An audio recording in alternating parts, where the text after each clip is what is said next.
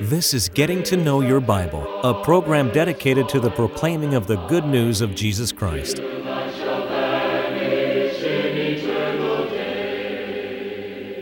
Here's Billy Lambert. Do you remember a number of years ago a show on television called Mission Impossible? And the characters on that show would try to do things that it seemed almost impossible to accomplish. And later, I think there were some movies by that title. Sometimes we feel like in life that we're on a mission impossible. You know, there are some things in life that we expect, and sometimes when we expect those things, it's an impossible expectation. Today, we want to talk about that. We want to talk about expecting the impossible. I want to thank you for tuning in to watch Getting to Know Your Bible today, and especially if it's your first time to view the telecast. Now today we want to continue to offer the free Bible correspondence course. And I emphasize it is free, and in order that you might know more about the course and how to receive it, let's pause for just a moment. To help you in your study of the Bible, we want to send you this Bible correspondence course. This course is non-denominational. It's based on the Bible. It's conducted by mail, and it's free. To receive this course, write to Getting to Know Your Bible, P.O. Box 314, Summerdale, Alabama 36580, or call toll-free.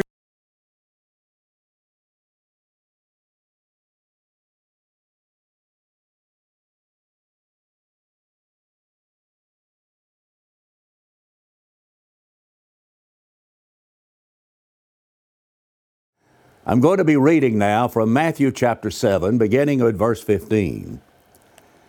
Beware of false prophets who come to you in sheep's clothing, but inwardly they are ravenous wolves.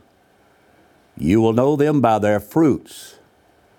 Do men gather grapes from thorn bushes or figs from thistles?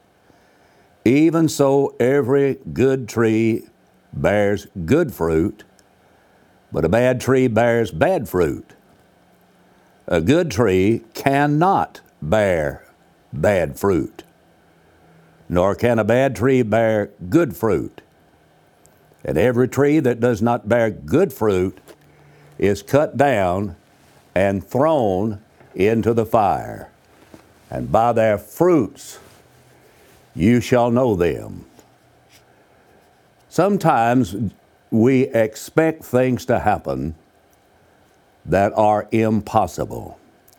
In this reading, Jesus is talking about fruit and trees. And notice that Jesus said it is impossible to expect good fruit off of a bad tree. And it's impossible to expect bad fruit off of a good tree. And a good tree only bears good fruit. A bad tree bears bad fruit. Now that's just common sense, isn't it?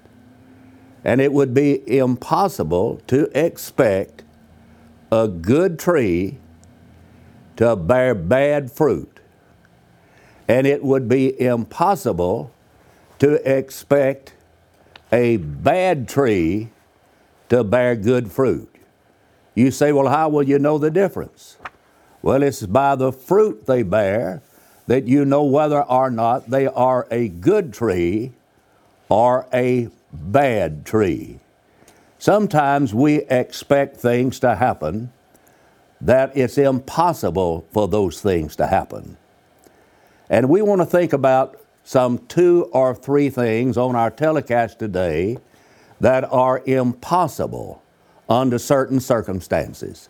For example, it is impossible to expect knowledge without study. It is impossible to expect to have knowledge without study. Now, we need knowledge, and when I speak of knowledge, I'm speaking of the Word of God. A lack of it can be disastrous. For example, it is said in the book of Hosea, chapter 4 and verse 6, "My people are destroyed for a lack of knowledge." So a lack of knowledge is disastrous. A lack of knowledge can destroy. In Romans chapter 10, Paul was speaking of those who had zeal, but they had no knowledge. And so it is important that we be zealous for God, but we need a working knowledge of His Word. The fact is, it takes knowledge to save people. In 1 Timothy chapter 2 and verse 4, the Bible says that God would have all men to be saved and come to a knowledge of the truth. We need to have a knowledge of it. Now, to expect to have that knowledge of the truth without study is to expect the impossible. No one has ever been saved until they studied the Bible. In John 6 and 45, Jesus said, "They shall all be taught of God. Everyone therefore that hath heard and hath learned of the Father cometh unto me." And so in order that we might grow as Christians, we need to continue to study and expand our knowledge of the Bible. We're to grow in grace and knowledge, 2 Peter 3:18. And so we're to study the Bible that we might grow spiritually. As newborn babes, we're to desire the sincere milk of the Word that we might grow by that Word. Now, to expect to grow without studying the Bible is to expect the impossible. And to expect to come to a saving knowledge of the truth without a study of the Word of God is to expect the impossible. It is said that 88% of the households in America own a Bible. 37% of them read it at least once a week or more. 37% of the people who own a Bible in America read it at least once a week or more. There were two researchers, George Gallup and Jim Castilli, and they said, quote, "Americans revere the Bible, but by and large, they don't read it." That's alarming. They revere the Bible. They may wave it around, but they don't read it. And because they don't read it, they have become a nation of biblical illiterates. That's a very serious charge. We have the Bible in our homes. We have Bibles, maybe in your office, but are we reading the Bible? According to research, 60% of Americans cannot name but 5 of the 10 commandments. 82% of those that were surveyed believe that this is found in the Bible, that this is a Bible verse. God helps those who help themselves. But friends, that's just not in the Bible. And 12% of adults believe that Joan of Arc was the wife of Noah. Now, and then there were those that believed that the Sermon on the Mount was preached by Billy Graham. And then there were some high school seniors, a big percentage of high school seniors who believed that Sodom and Gomorrah were husband and wife, and maybe like Dan and Beersheba. And of course, Dan and Beersheba were places and not husband and wife. And so that illustrates that we just don't have the knowledge of the Bible we need. Do we believe it? Yes. Do we accept it in America? By and large, we accept the Bible in America, in spite of the fact some would like to do away with it. But the vast majority of people say, "I believe the Bible." But to expect to have a knowledge of it without studying the Bible is to expect the impossible. In Acts 17:11, we read about people who studied the Scriptures. These were more noble than those of Thessalonica, in that they received the Word with all readiness of mind and searched the Scriptures daily, whether those things were so. Now, three things I'd point out about that passage. These people searched the Scriptures. They searched the Scriptures. How long has it been since you searched the Scriptures? You hear a preacher say something on television, or maybe you hear your preacher say something in the pulpit where you may attend a church, and you just accept it? Or do you search the Scriptures? Do you search the Scriptures? Secondly, they searched the Scriptures every day. They were reading the Bible daily. Now, the Scriptures, of course, what was likely the Old Testament Scriptures that they had, because the New Testament is in the process of being revealed. But they were searching the Scriptures they had. And third thing we observe is the reason they were searching the Scriptures every day, and that was to see if those things they were being taught were true. You see, we need to put Bible teaching to the acid test. And the acid test is the Bible. Does it pass the Bible test? For example, a man may tell you that all you have to do in order to be saved is just call on the name of the Lord. Just call on the name of the Lord. Well, does that pass the Bible test? You know, Jesus said, not everyone that says, Lord, Lord, will enter the kingdom of heaven. But the person that will enter the kingdom, according to Jesus in Matthew 7:21, are those that do His will. So it's not enough. So a person who would say that all you have to do is call on the name of the Lord, or you put your hand on the television screen and you put it on my hand and I'm going to pray and you just accept the Lord in your heart, does that pass the Bible test? Well, you know the only way you'll ever know whether or not that passes the Bible test is to search the Scriptures, to study it for yourself. And of course, when you do, you may learn that there are things that are taught in the New Testament that would contradict that idea that men have about salvation. So it's impossible to expect to have a knowledge of the Bible without your studying it. And then it is impossible to be in the family of God without being born again. And God has a family, doesn't He?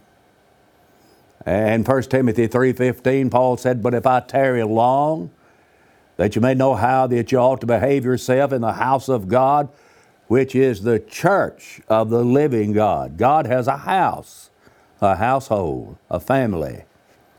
And that family is also called the church.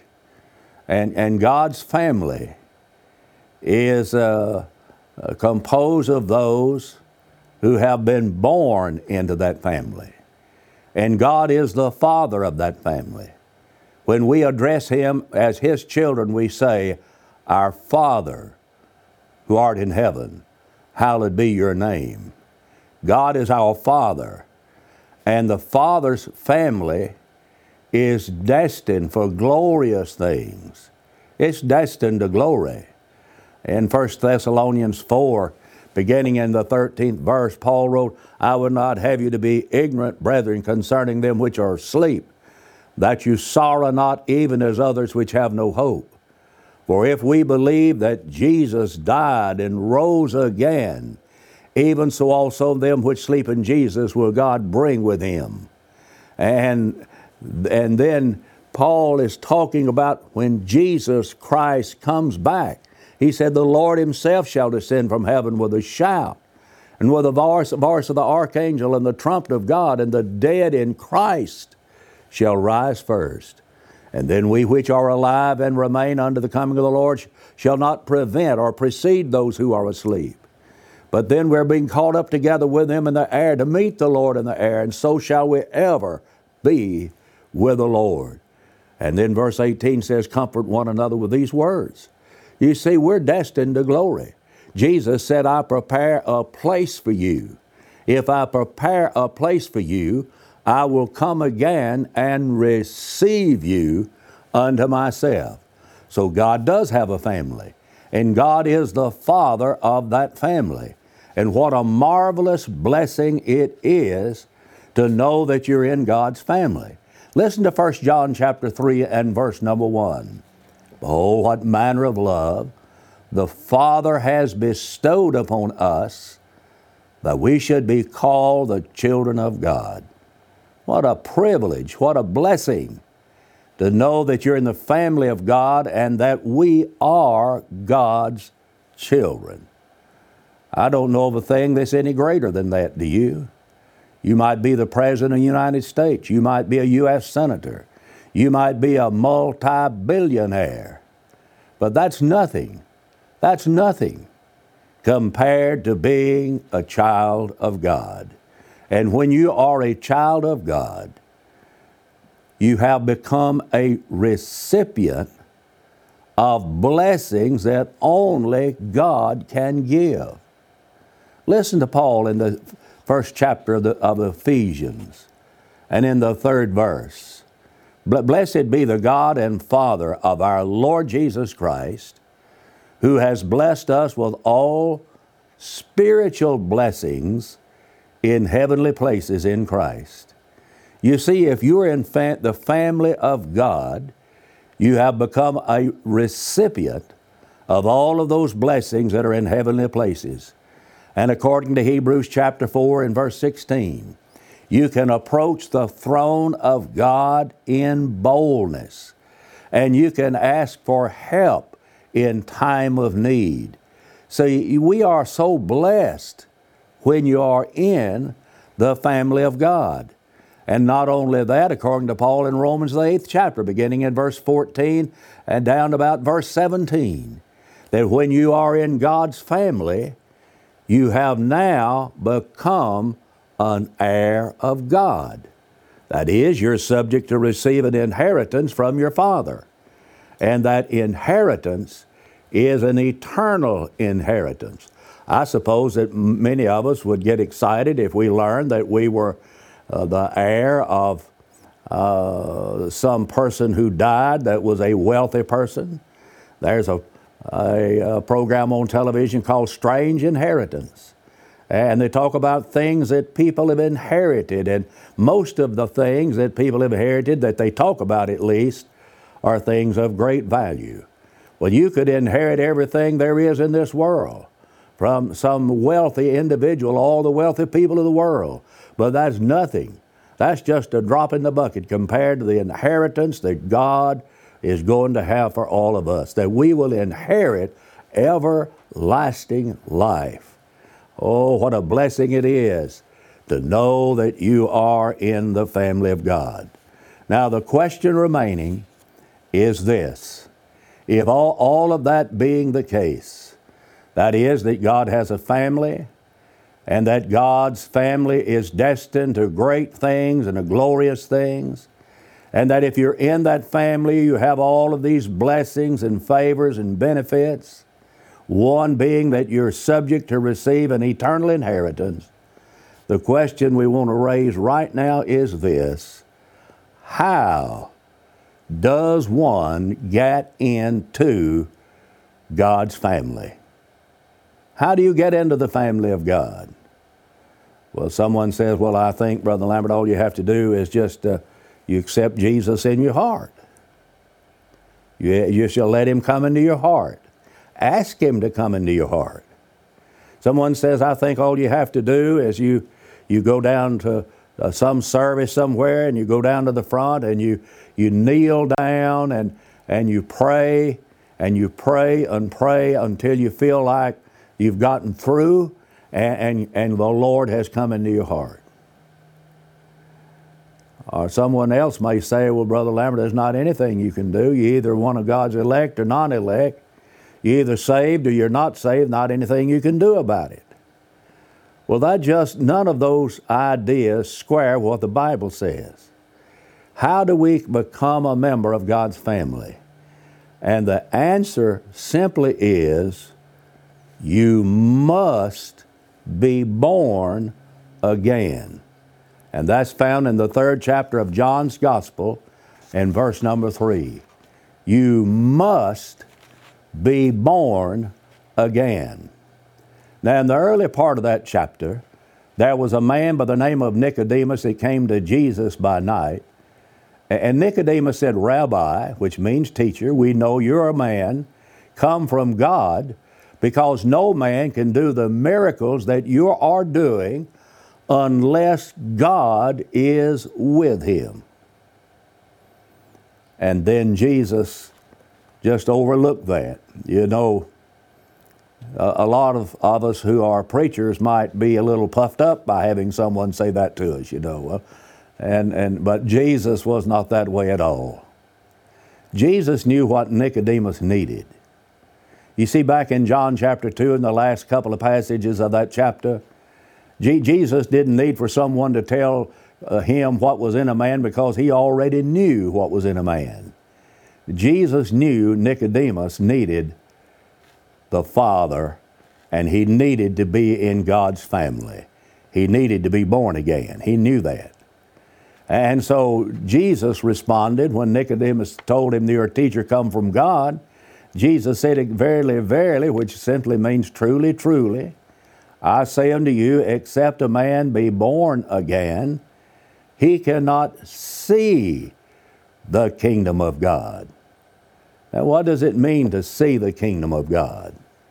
Well, that's not talking about a visual sight, a literal seeing. He's talking about enjoying the pleasures, the benefits, and the rewards of knowing that you are in the kingdom of God, that you have been born again. But in order to see the kingdom, Jesus said you must be born again. And then Nicodemus asked, how can a man be born when he is old? Can he enter the second time into his mother's womb and be born again? Is that what you're talking about? You see, Jesus had in mind a spiritual birth. Jesus did not have in mind a fleshly birth. But Nicodemus is thinking on a fleshly level. And so he asked, do you have to go back into your mother's womb and be born again? Now, how will you answer that? In John chapter 3 and verse number 5, listen to how Jesus answered the question of how a person is born again. Now remember, down in verse 7, Jesus said you must be born again. He didn't say this is a good suggestion. It's imperative that you be born again. And verily, verily, I say unto you, except a man be born of water and of the Spirit, he cannot enter into the kingdom of heaven. Someone says, well, what does water mean in John 3 and 5? Well, in John 3 and 5, water means the same thing that it does in Acts chapter 10, verses 47 and 48. And there Peter said, can any man forbid water that these should not be baptized, which have received the Holy Spirit as well as we? And he commanded them to be baptized. Well, in what were they baptized? They were baptized in water, because he said, can you forbid water that they should not be baptized? And then he baptized them. So he's talking about a water baptism. And in John 3 and 5, that's exactly what Jesus is talking about, to be born of water and of the Spirit. It takes water for a person to be baptized. In 1 Peter 3:21, the like figure whereunto even baptism doth also now save us. Not the putting away of the filth of the flesh, but the answer of a good conscience toward God by the resurrection of Jesus Christ. And so a person who is born again is born of water and of the Spirit. Some says, what does that mean? Well, the Holy Spirit is the one who has revealed the gospel plan of salvation. In John 16 and verse 13, howbeit when he, the Spirit of truth, is come, He shall guide you into all truth, and he shall not speak of himself. Whatsoever he heareth, that shall he speak. I've often believed, long believed, that the Bible is the best commentary on itself.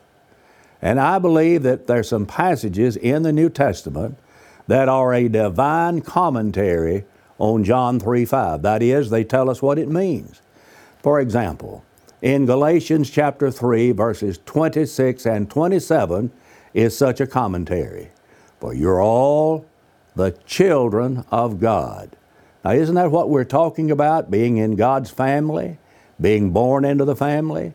So he said, you're all children of God. How? By faith. Where? In Christ Jesus. Children of God by faith in Christ Jesus. But then how does one get into Christ Jesus? Paul in Galatians 3:27 said, for as many of you as have been baptized into Christ did put on Christ. Jesus said it like this, he that believeth and is baptized shall be saved. Friends, to expect to be in God's family without obeying the gospel, by believing on Christ, repenting of your sins, confessing faith in Christ, by being baptized into Christ, is just to expect the impossible. I encourage you to do it today. Obey Christ today. I'd like to give you a personal invitation to visit the Church of Christ in your community. If you're not certain where it's located, call us. We'll help you find it. I want to thank you for watching today. Please call for the Bible Correspondence Course, and until we meet again, may the Lord bless you and keep you, is my prayer. We want to help you as much as possible in your search for a personal relationship with God. You can now easily access our free Bible Correspondence Course online at gettingtoknowyourbible.org. If there's any way we can help you grow closer to God, please email us at knowyourbible@golftel.com or call us anytime at 1-877-711-5214. Give me the Bible, holy message shining, thy light shall guide me in the narrow way. Precept and promise, law and love combining, till I shall vanish in eternal day. Getting to Know Your Bible has been presented by Churches of Christ. If you have a question about the church, or if you would like the location of a Church of Christ near you, or to receive the free Bible course, write to Getting to Know Your Bible, P.O. Box 314, Summerdale, Alabama 36580, or call 1-877-711-5214. Join us next time for Getting to Know Your Bible.